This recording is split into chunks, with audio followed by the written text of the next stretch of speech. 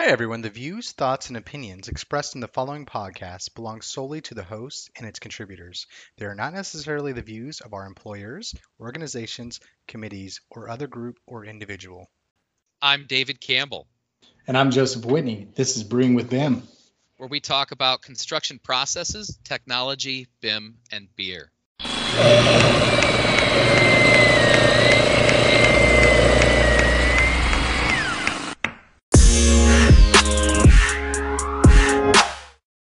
Hey, everybody. Welcome back to another episode of Brewing with BIM. Today's special guest is Matt Webster with CAD DJM. Hey, Matt. How's it going, man? Good. How are you? I'm doing well. Dave's on with us as well. Dave, how are you doing, my friend? Hey, man, I'm doing great. It's Friday. Happy Friday, everyone. Woo, Friday. Right. So, Matt, I know you mentioned you're still at the office, so I'm sorry. I'll just drink 2 beers for you. Thank you. I'm drinking a little, something a little bit local, I guess regional. I found a little Pennsylvania beer section at my grocery store, and they had Log Yard Brewing. Never heard of it before, but it's up in Kane, PA. They've got this amazing beer called Misery Whip. Man, 8.4%. I drank 2 of these 16 ounces yesterday, and I had to take a nap. So it's great, man. Great beer. Nice. Dave, how about yourself, bud? Yeah. Well, I got something a little less regional. So I went on vacation last week to Mexico, went to Puerto Vallarta. And while I was down there, I had to do a tequila tasting. And we got to explore a few different tequilerias. And I ended up settling on one from La Novena. And it's one of their special edition reposados. And, it was awesome to learn a lot about the history of tequila and to learn that like 85% of the world's tequila is made in Jalisco, Mexico, right where I was at. And it was cool to see all of that. So I had to bring a bottle home and figured I'd go ahead and crack it open for this episode. Dude, Puerto Vallarta is an underrated stop. I know cruises go there, but not a lot. I went to Puerto Vallarta about 10 years ago, and I did a tequila tasting. We went ziplining down the mountain, and it was amazing. It was so much fun.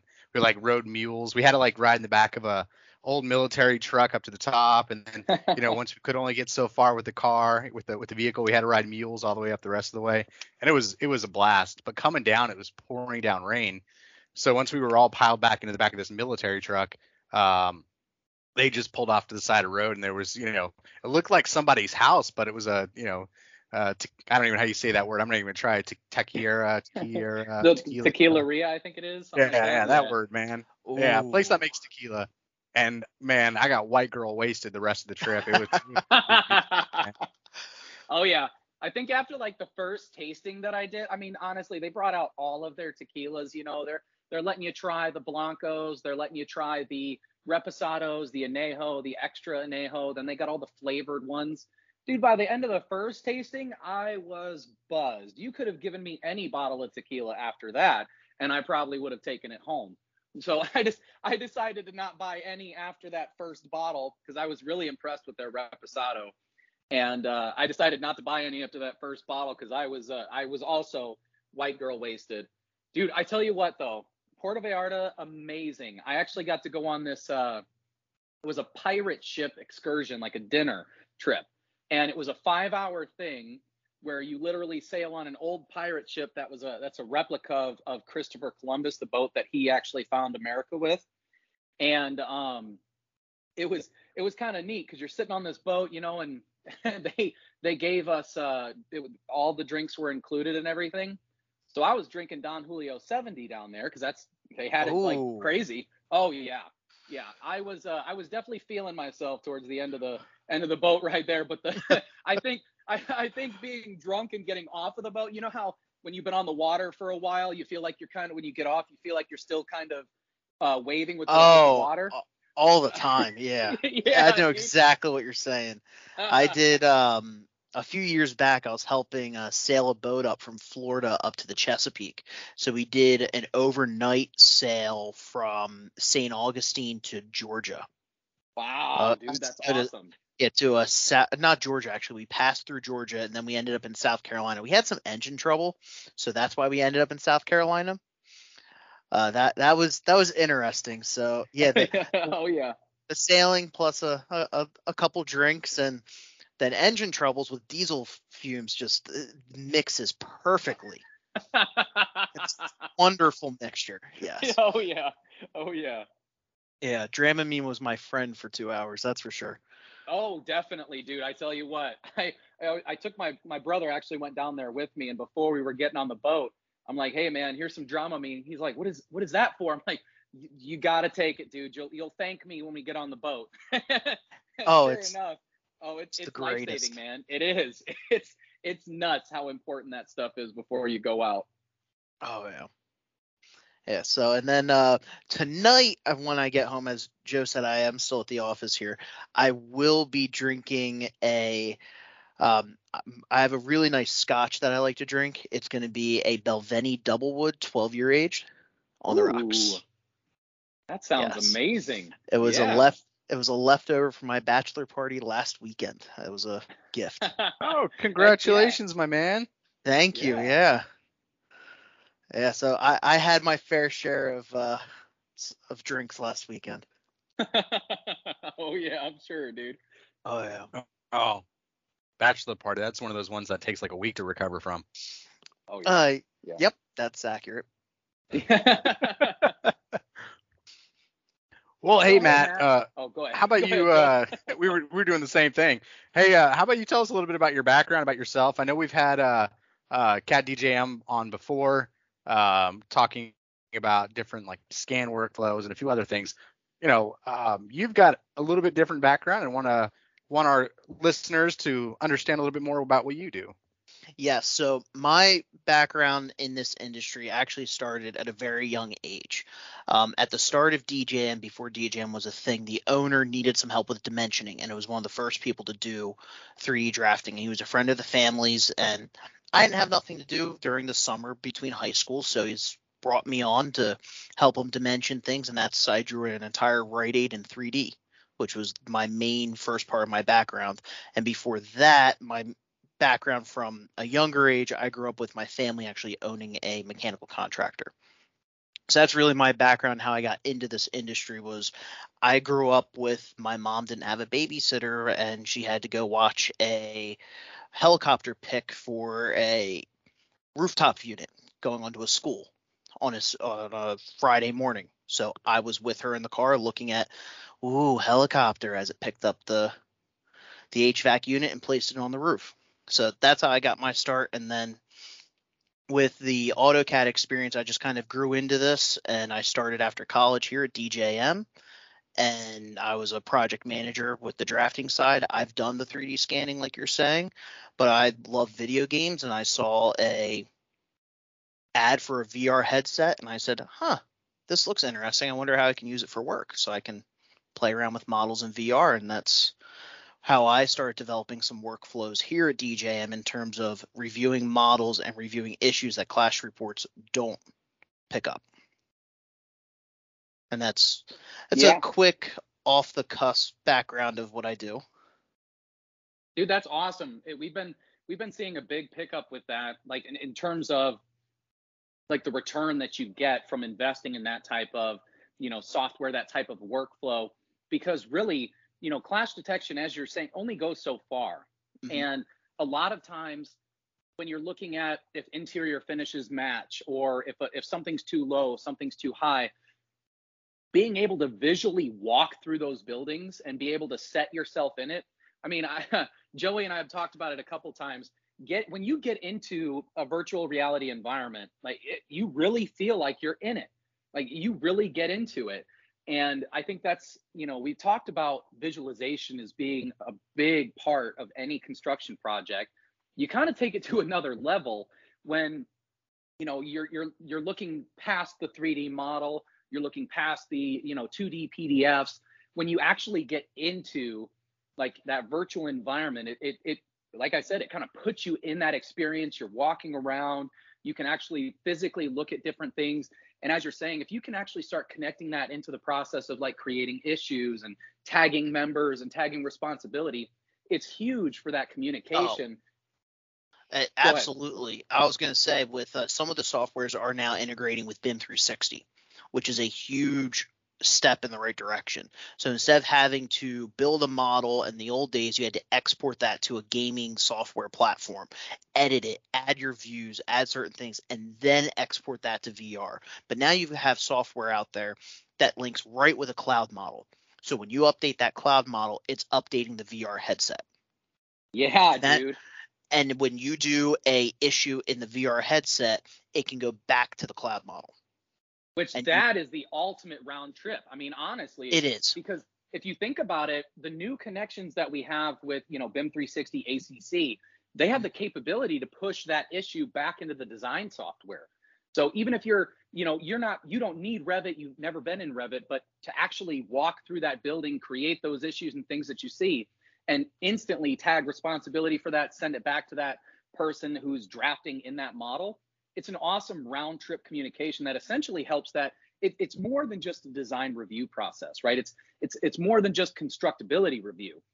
Yeah. It kind of go ahead. I was going to say another aspect is the practicality review. The biggest thing we've actually used here with the VR is we've taken our 3D scans, which I know Johnny at the time talked about that. We can actually take the 3D scans using the software that the scanner comes with and put the scans into VR. Yep. And then in addition, let's say we're modeling something. We can take that model. I found a software that converts the files from AutoCAD, Revit, whatever you need to convert it from, to the format that the software can read. So you can see the models that are produced in the VR software with the scan overlaid. And that's awesome. You need a massive amount of RAM and a very, very nice graphics card to do it, but it is doable, and we've done that. And an example is we were doing a plant where we had to we were brought in because the existing stacks that were put in were insanely curved. They weren't straight. It just looked horrible. So we came in, we did a scan, and we made the stacks straight using existing pieces and trying to buy as little amount of pieces as possible. So what the scan VR walkthrough showed was, there's your original stack. The orange duct that you see is the new stack. And you could tell that we straightened everything out. That's true. That's a huge piece for being able to see it. Mm-hmm. I mean, that's honestly what we've been using Navisworks for a long time. But even then, Navisworks is also kind of hard to for someone who doesn't really know it to be able to find specific information, right? And it doesn't really feel like you're walking through it.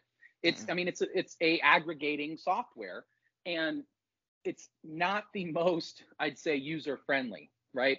When you can put it in a virtual reality environment, I mean, honestly, anybody these days, my nephew actually has a VR headset, and the capability to put that technology in anybody's hands for that visualization. It's huge. Is awesome. It is. Yeah. It's insane. And the nice thing that's coming out is now you have VR that doesn't need that insane computer I was telling you about.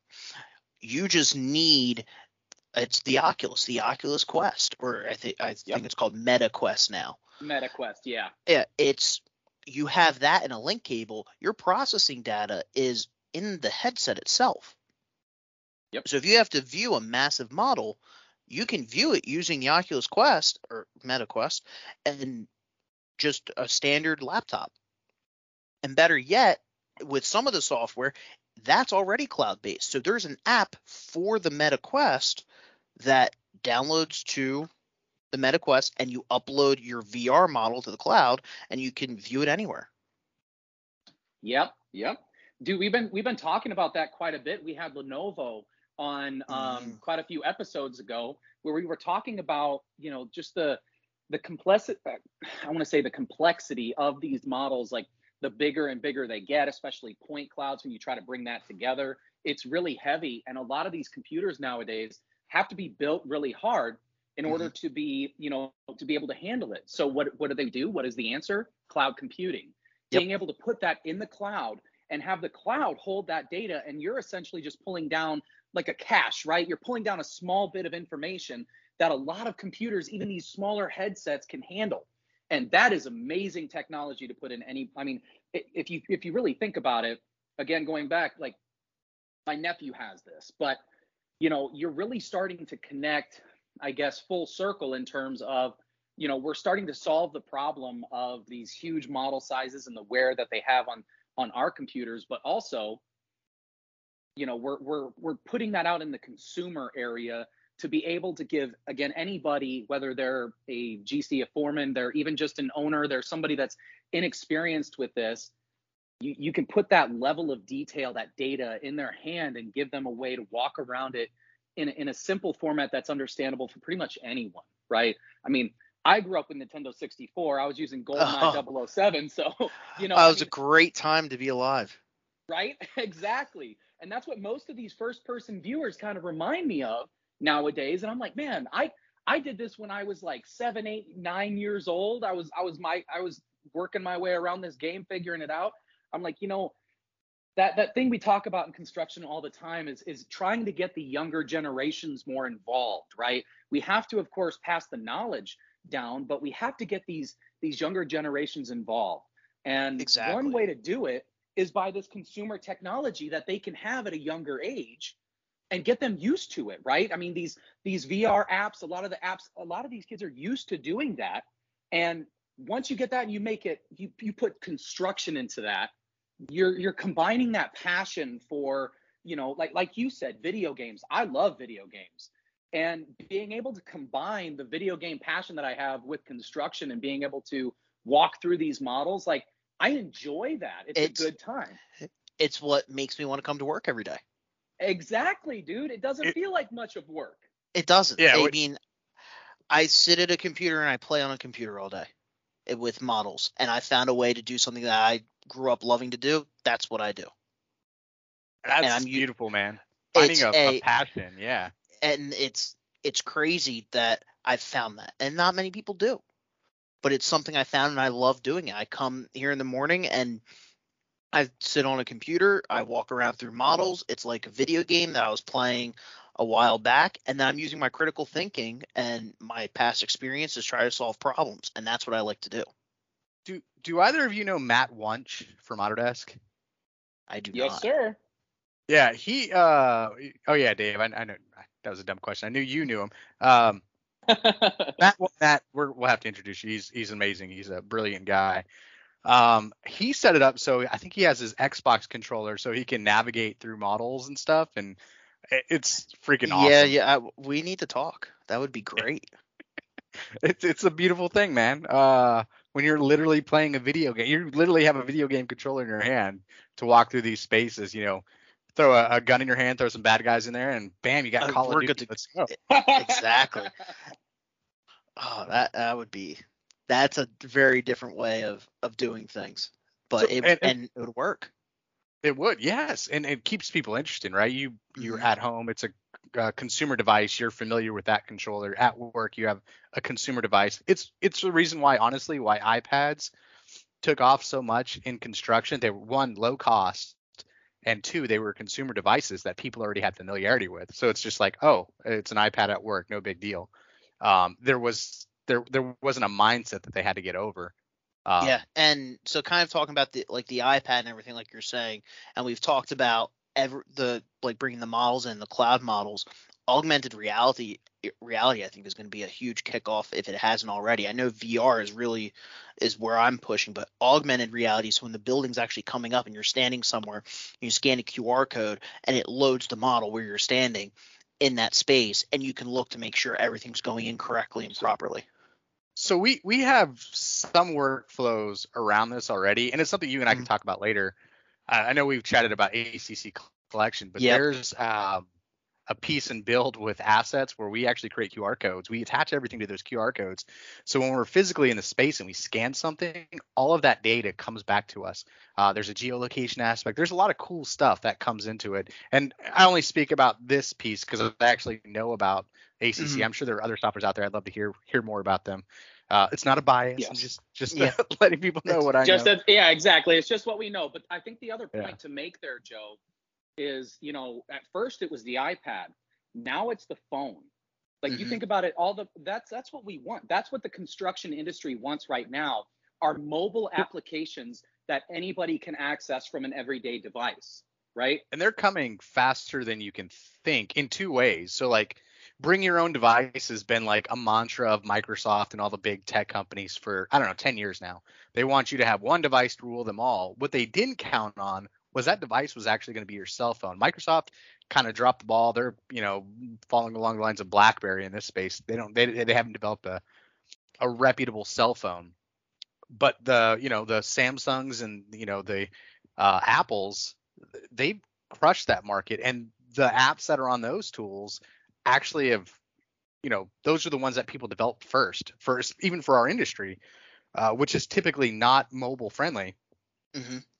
The apps are amazing. Like they have more features and functionality, or maybe not even more, but a better UI than the desktop and interface, web interface. So Yep. we're And you're getting. starting to really see. Oh, go ahead. Oh, no, continue. I was going to say we're getting to a point where all of this is getting to the bring your own device, and it's actually making sense.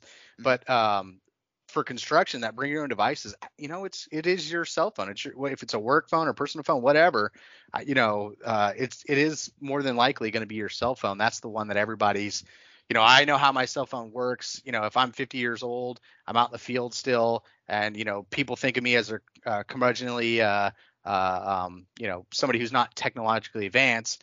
At the end of the day, I'm still using a smartphone, and I can use any of the apps on here. And I guess that's the mindset Exactly. that we're trying to get into. And to kind of add to that, with same thing with the cell phone, I saw a video and a workflow of a VR company out there that someone used one of the new iPhones and did a 3D scan with their iPhone of a room. Oh, dude. Yeah, I did Yeah. that actually. I Yep. used Pix 4D, and I was obsessed with it for the longest time. Like I at first I used it. My first project was my last house in Oregon, Mhm. and I used an app and then Recap Photo to essentially stitch it all together to start getting an idea of what materials I'd place, that kind of stuff, just playing with it. But from there, I ended up scanning this entire hotel room. We were in a conference room, and people wanted to see if it worked. So I pulled my phone out, and I was able to use Pix 4D and actually make this huge point cloud out of the room with everybody in it. And I mean, it's a mesh, right? It's not perfect, Yeah. but it's getting there, dude. The fact that we can actually, I made a mesh out of my 69 Mustang, and I was trying to figure out how to take measurements so I could figure out the dash. I mean, Mhm. I'm like, this is awesome when you can put it in, again, kind of everybody's hands and have that level of detail. It's a start. I know that right now it's not the best, but we're getting there. The fact that it's there now, we're getting there. It's exciting. So I have the is it the 12? I have the 12 Pro Max, which actually has LiDAR for the camera. So I've done actual 3D scans with an app on my phone. And then what this video and everything did was they brought it into their VR software and then started bringing in models and doing markups like they were there. It brought the scan. It's a mesh, Yep. like you said, a mesh isn't perfect, but it brought it into VR. Mhm. So it's someone could do a scan with their phone, quickly send it, and then you could pop in and say, hey, you see that doorway? Go over there. And you could pop with your headset, go over there and figure out what they're talking about. Like they're Yeah, there. exactly.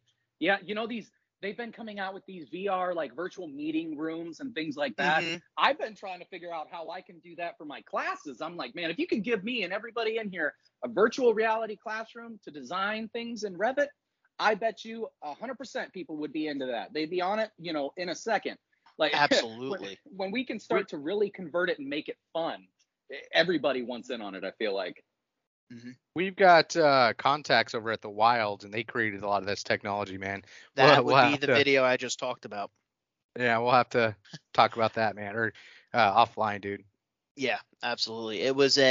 That was the video I saw where someone did the scan with their phone and then actually did that. And that is a workflow that would be great to implement, and I've been testing it around here as well.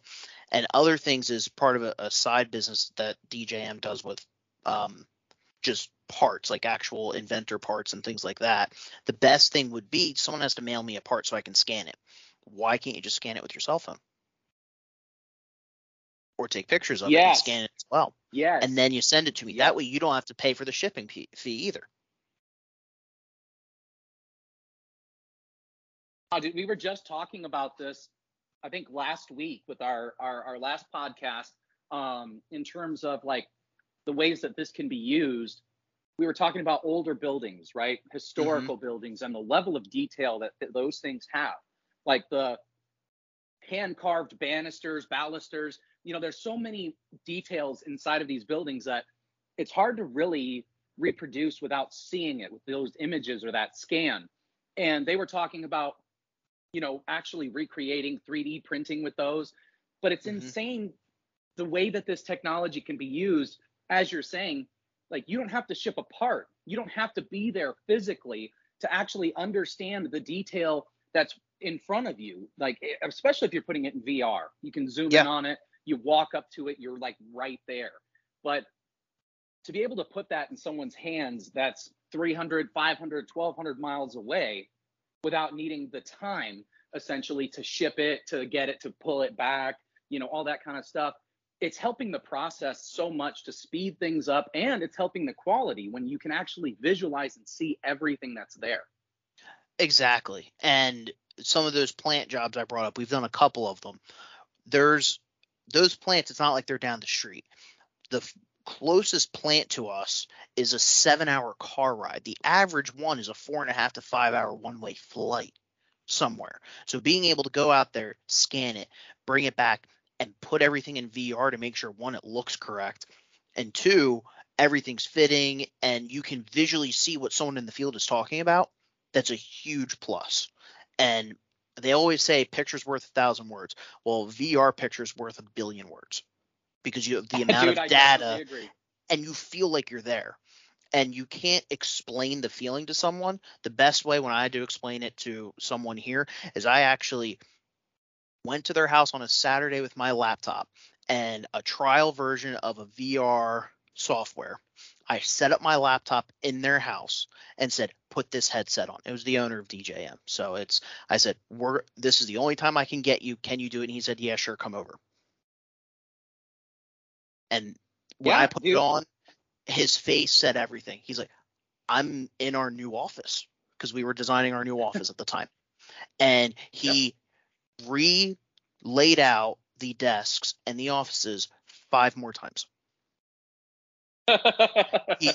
We relayed it out. We would redo the drawings. And then he's like, all right, put it into VR. I put it in VR. We walked through it. He ended up buying his own headset. We did a VR meeting and a walkthrough and did markups. That's what we did. And it's unfortunately that property fell through, and we're in the office that we're in now. But it was a huge plus side because we were getting ready to go. We were about to sign the lease, and then we found a column that was in the middle of someone's office because we did a scan. So we checked the scan. We're like, whoa, there's an issue here. We found out that we couldn't fit everything in there that we wanted to.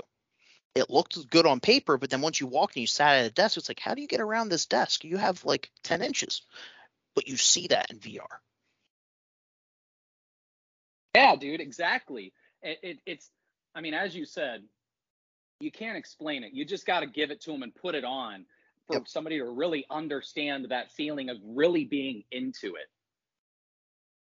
And that is what it is. You feel like you're there, but that's what virtual reality is. It's replacing your reality with a virtual one, but you feel like you're there. It's taking the senses, obviously not touch and smell, but your visual senses of feeling like you're there. That's what it does. And it is, nothing beats that, because then you can find the things that Clash Detective doesn't pick up. Like, hey, this room just looks weird. It doesn't feel right. Or, hey, you know what? Now we've put in this furniture layout and there's not enough space for you to get around this desk. We need to use a shorter desk. Clash Detective doesn't pick that up. I agree. Yeah. You can look at ADA clearances. There's so many things that you can start to really pick up visually, more so than just running a simple clash detection. Yeah. Heck yeah, man. Dude, even code something as simple so as many different uses. Something as simple as different thicknesses in flooring, right? Like you you run a clash detection, you're not Well, picking up a clash of your flooring being different.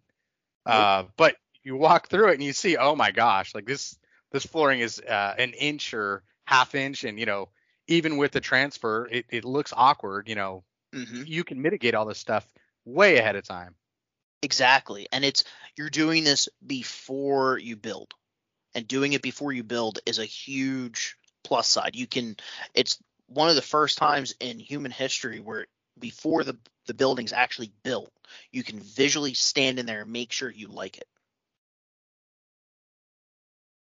Yeah, dude. I saw a huge, I'd say kind of benefit for interior design with something like that, right? Being able to pick the actual finishes, make sure the colors match, and actually being able to give that to the owner and let them walk through. Because I can't even tell you how many times I was working with a design build firm, and we'd have owners come through. Initially, they're picking this carpet tile, they're picking this pattern, this color, and then we're kind of going through it, and they change their mind. And then, hey, we do a rendering for it, right? And the renderings obviously aren't perfect. They give you a picture. And as you're walking through, they make constant changes. If you can actually put somebody in that space and say, this is what we have. And what's crazy is we've got it to the point now, just like you said, where if that model changes, essentially you can start visualizing those changes.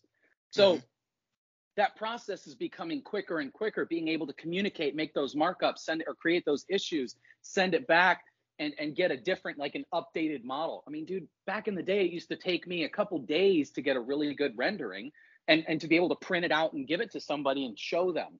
And then they circle things, they make changes, you got to go back into it, and you got to start working things, and then they come back later. It just, you think about how much time it saves. It's nuts. It really is. It's a huge time savings. And so you brought up interior designers. Another good aspect is on large mechanical rooms, you have your facility management crew come in, and before the room's even built, you put a set of VR goggles on them in that room and say, all right, what do you want changed? Do you want valves moved? Do you want this moved? Do you want something updated and changed?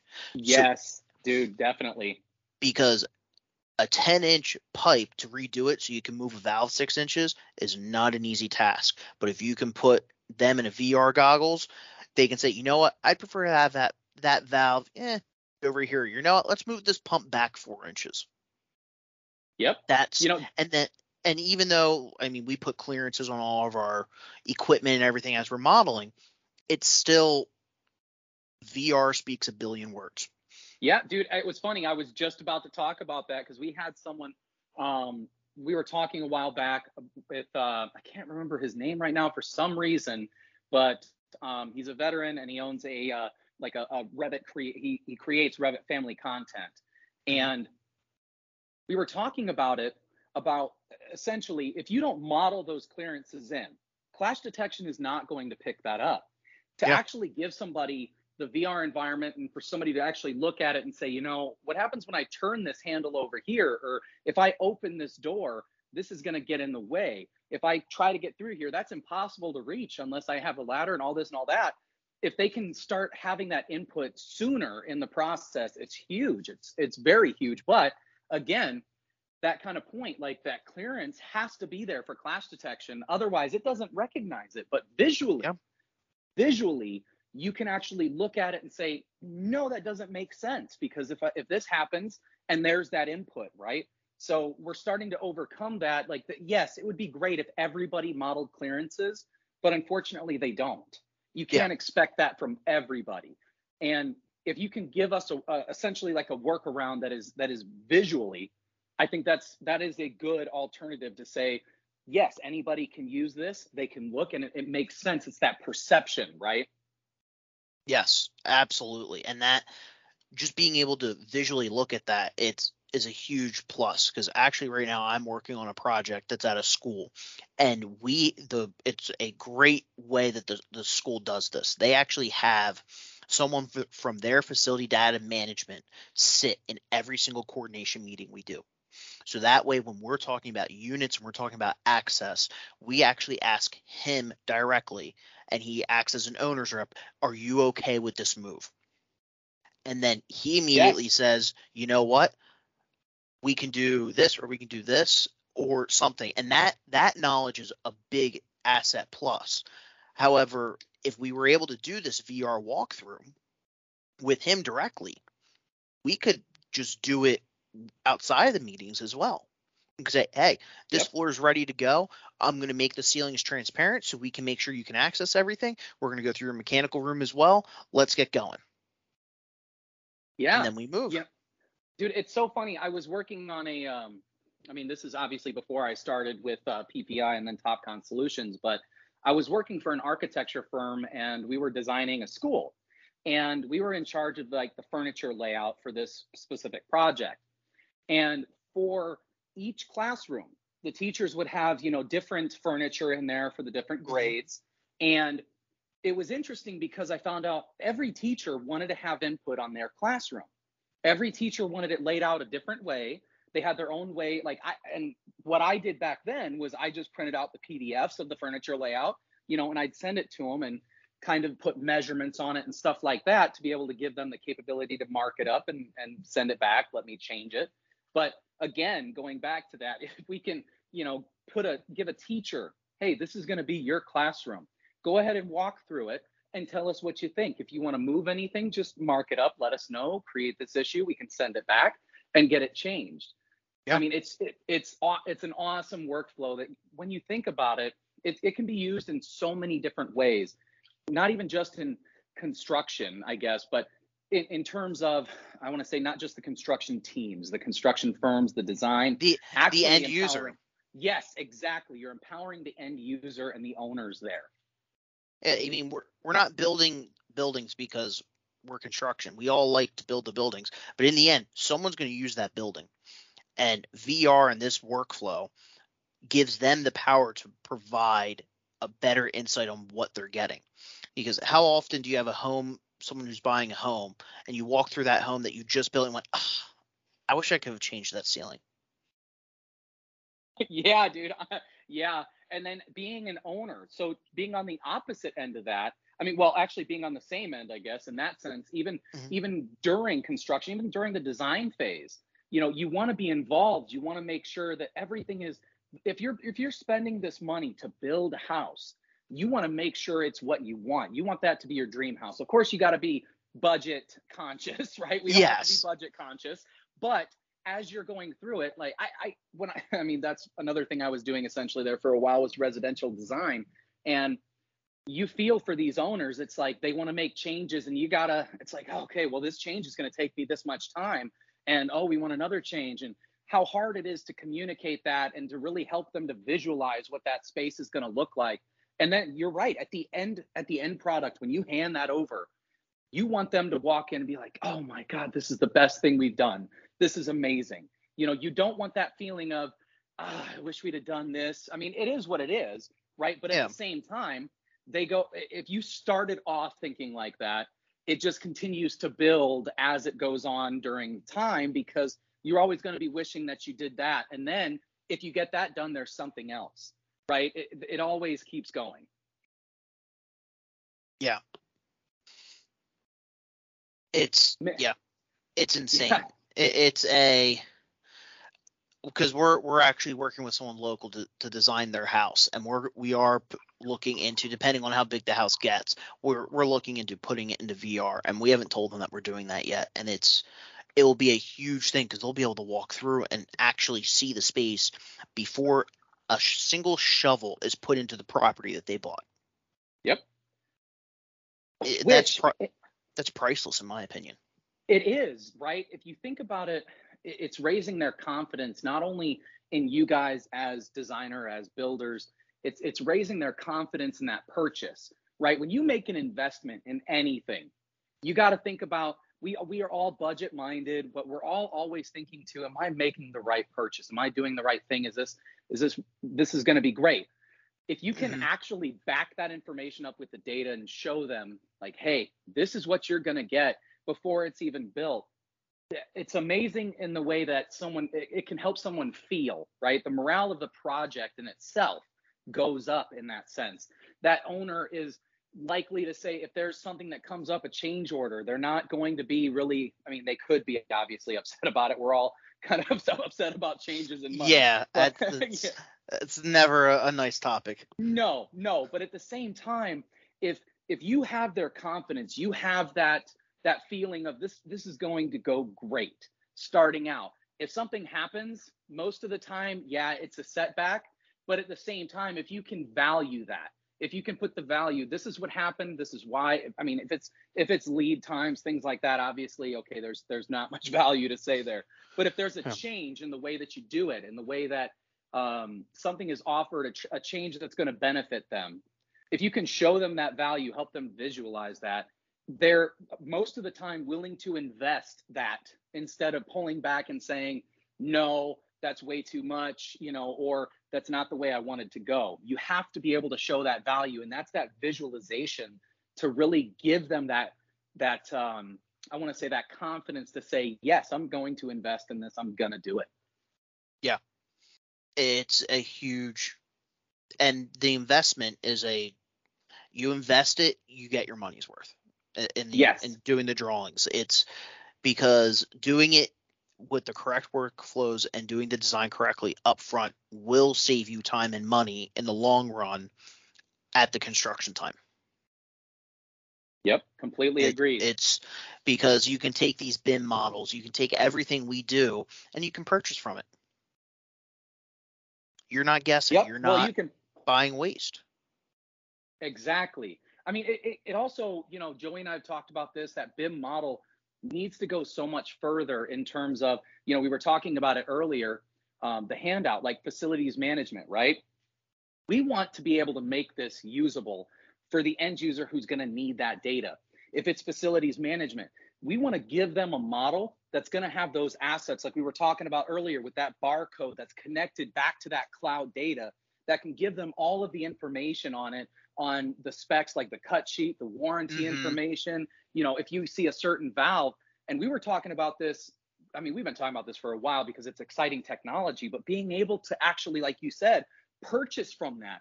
Say, I know this valve was here. I can pull all the metadata. I need to replace this valve. Okay, I'm going to purchase this and replace it. And then I can go ahead and say, hey guys, we've actually put a new one in. This is the serial number. This is all the information for this asset. Has this barcode. Let's tie it in. And if you continue updating, see, that's what Joey and I talk about this too. That's the value in it.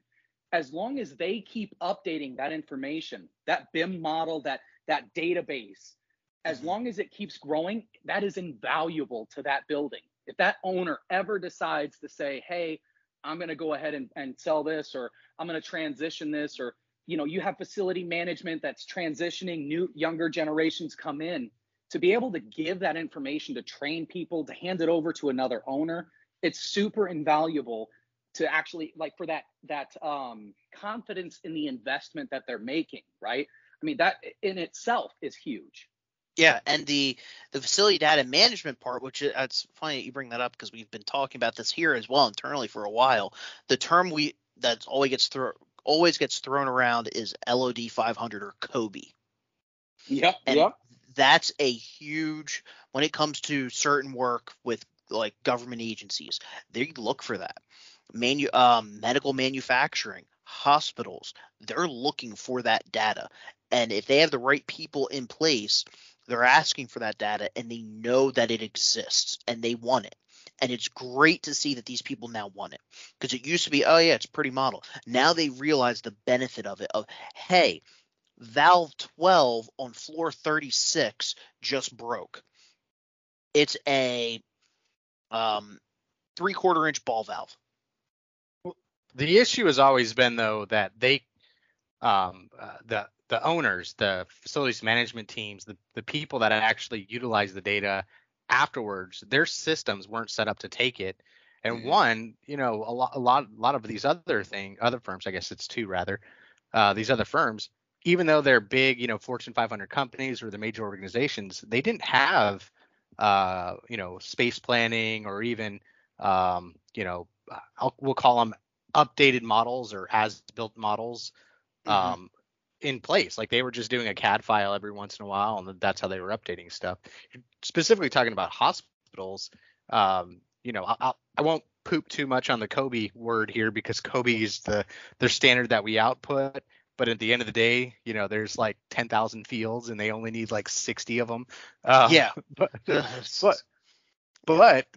systems, the FM systems, weren't able to take that information before, and now we're getting to a point. So Autodesk had that announcement where they, I think it was Archibus or one of those that they've announced a strategic investment with, and we're actually getting to a point where we can actually utilize this stuff. It makes sense. I think like JLL even has a BIM department, and all these other owners have BIM departments, and it's truly remarkable. I think UC Berkeley, all of these hospitals and colleges are kind of leading the pack, and it's nice to see. It is, but it's also Oh, go ahead. Sorry. Oh, I was going to say it's the one I always hear. I mean, Joe, we're in Pennsylvania. Who's the big leader in BIM in Pennsylvania? Which college?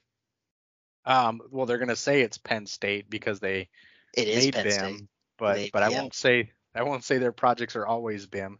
Oh, I'm not going to go too far into that. I've done a couple of their projects, so yeah, well, we won't go into that. I'm just saying, from school wise, they're teaching it. They set the standards. You're right. They set the standards. BIM execution plans. Who do you go for? Penn State. You go Penn State. Exactly. Yeah. But I think we're kind of tying back with all of this. The BIM information, right? That's the big part. And when we talk about these end users, we talk about the owners in the way that they can use this information. It goes back to, I love this hashtag, but BIM is more than models, right? It's about the information that is in that model. If you give somebody a pretty picture, that's great. But if they go to click on that pump and it's a mass and it doesn't have any information with it, what value did you really provide? You're not. The ability to actually see all those systems, complex as they are, to take that valve information, to put it in that virtual reality environment, or to put it even in someone's hands at that facility manager, or even training someone new that's coming in, to be able to say, here's what we have, put yourself in this environment and go with it. You can pull information from anything. It's a safe, comfortable user interface. Honestly, at the end of the day, when the owners are looking to expand, they're looking to move to a new business, anybody else, a facilities manager decides, hey, I'm going to go to this other company. What do? They want to take that with them because that's the expectation. Once they have that, once they've been educated to that level to know this is out there and it's available, why can't I get it? Right? Once we have that, and you're right, guys, I see the movement pushing forward. I see a lot of owners, hospitals, like schools, so many different areas are saying we want BIM, but it has to be a smart model. It has to be more than just that building, model itself. It's about that information that's in that model, the warranties, the cut sheets, the asset information, being able to tie all of that back. That's huge, especially as we continue moving forward. Let me pose a question to the both of you. Well, so first, let me give credit where credit is due. BIM is more than models. Johan Tuckler, shout out, props to him. Yep. My second question, or I guess my first question, my only question here is, so you just mentioned like how, modeling it and having a smart model makes sense. And I'm with you. And now we've got this new term, digital twin. Don't get me started. But to you guys, my question is this. Do you think it is more beneficial, and why? I'm gonna add the conditional. You gotta explain yourself. Do you think it's more beneficial to have a Revit model that is fully modeled and detailed, that may not be as cost effective with all this information in it, or on the other side of that, a scanned model or a 3D photo with tagged elements, so that even if it was loaded in VR or whatever, the tags actually come through for you, and you do get some information with it. So I'll throw that to Matt first, man. I'll let you answer that. Yeah. Ooh, that's a good one, because it depends. In my opinion, it depends on the situation. So if it's a existing mechanical room that was done in the 1980s, 1990s, the scan and what you brought up with the scan file that's tagged, that's going to be the ideal aspect for that, because from a cost perspective, that's what's going to make more sense to do. So you can take that, you can put it into VR, and then from there you can look at it and you have all the data and everything. But if it's a brand new building, if you're going to, let me interject here just for this to tackle this part of it. So if it is an existing building, pre CAD standards and definitely pre 3D models, would you not find any more benefit? Or I guess let me ask this. Is the reason that you're scanning this room because it is going to be torn apart and retrofitted in some way? And if so, would it make more sense to just go ahead and do the modeling? Or is it likely some other reason that I'm I was gonna get into that. You cut me off. You didn't cut me off, but you went ahead of me. I was getting there. So we're actually I have a problem with that. it's perfectly fine. So we're basically, what it is you scan it, and then that's your first step for the tagging part. You put all that info in there. Then when you go in for your renovation, that's when you do your Revit side. That's when you detail the crap out of this, and then you put all of that information in there. I definitely agree, dude. In terms of existing conditions, you're not going to get any better than a scan, right? Yeah. In terms of what is there now, that Revit model, if it's a year old, 2 years old, 3 years old, it's out of date at that point. I want to scan because I'm actually going to see what's there. If it's a brand new building, yeah, the Revit model is going to give you a lot of it, and tagging items is great, but that Revit model, if you're talking it's connected to the cloud and we have assets connected to it, all the project schedule, the project information, all of that kind of stuff tied to it, then yeah, I'm going to go the Revit model in that case, because there's more that I can do with it, with verification and there's a lot of different processes that I can utilize with that Revit model. But starting out, that point cloud is invaluable for giving us the existing conditions to even model off of. That's got to be the first step, is to get that scan. And Dave, that actually brings up the next point. So I was just playing devil's advocate here. Got to do it. Got to ask tough questions. You got to ask the tough questions. No, I get it. But Dave and I are the company we work for owns a piece of software that actually takes your scan and converts it into 3D models. So like, even if you just started with the scan and your first step was tagging it because it's the most cost effective piece of that point in time, assuming your scan is dense enough and of high quality, which anybody who does scanning is usually, checking for these things, we can bring it into a third-party software and create our Revit model when we get to that phase. Anyway, so you've mitigated your. But you do bring up a good point with that, though, Joe. It also depends on the level of data that you get. We have all gotten those point clouds that are all twisted and right on top of each other, or the ones that have a lot of deflection because they shot too far away. They didn't want to do a bunch of setups. Or there's no overlap. They just did different setups to tie them together. Yes. Yeah. So it's all based on that detail, that level of data that you get. Yeah. And that's when you get that data, but back to the original question, which would you prefer? It's a combination of the two. It just depends on the situation. Yes. Yep. Exactly. I completely agree. Because you need both. It depends if the customer is willing to pay for the modeling, I guess, is what it boils down to, right, guys? It always comes down to that. It's always down to that. Customer wants to pay for hangers, they get the hangers. They don't want to pay for the hangers. I'm not going to show the hangers.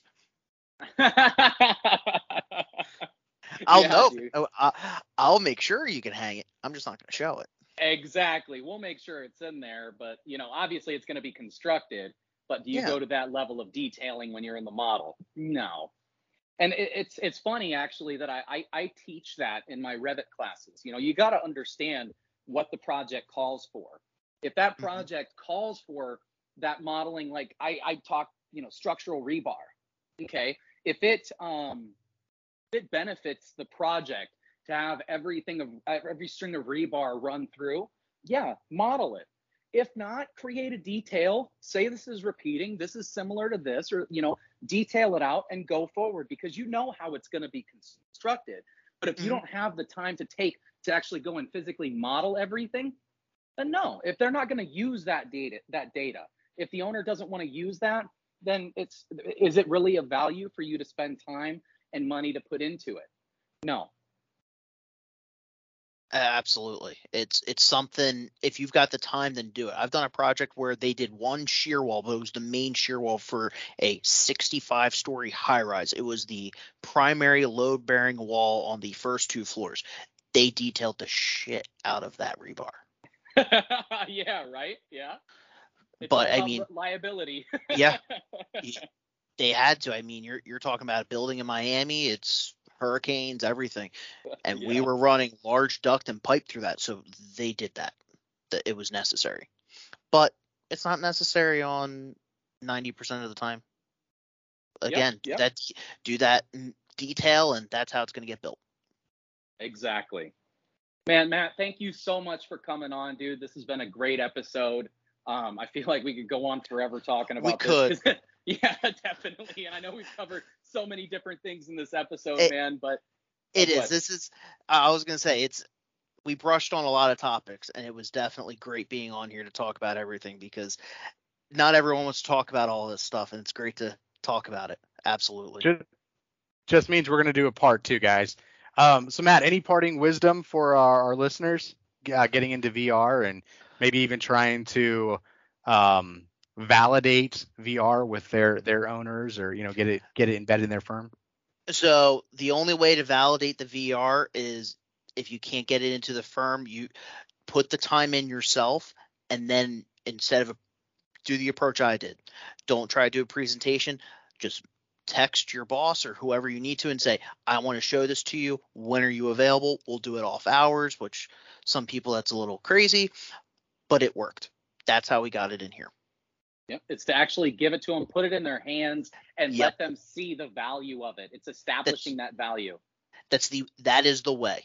That's the only way to show whoever your superior is that's going to make that decision. You have to physically show them the VR. That's how you have to do it. Awesome, dude. Well, thank you again so much, Matt. Thank you again, everyone, for tuning in for another episode of Brewing with BIM. We look forward to talking with you all in the next episode.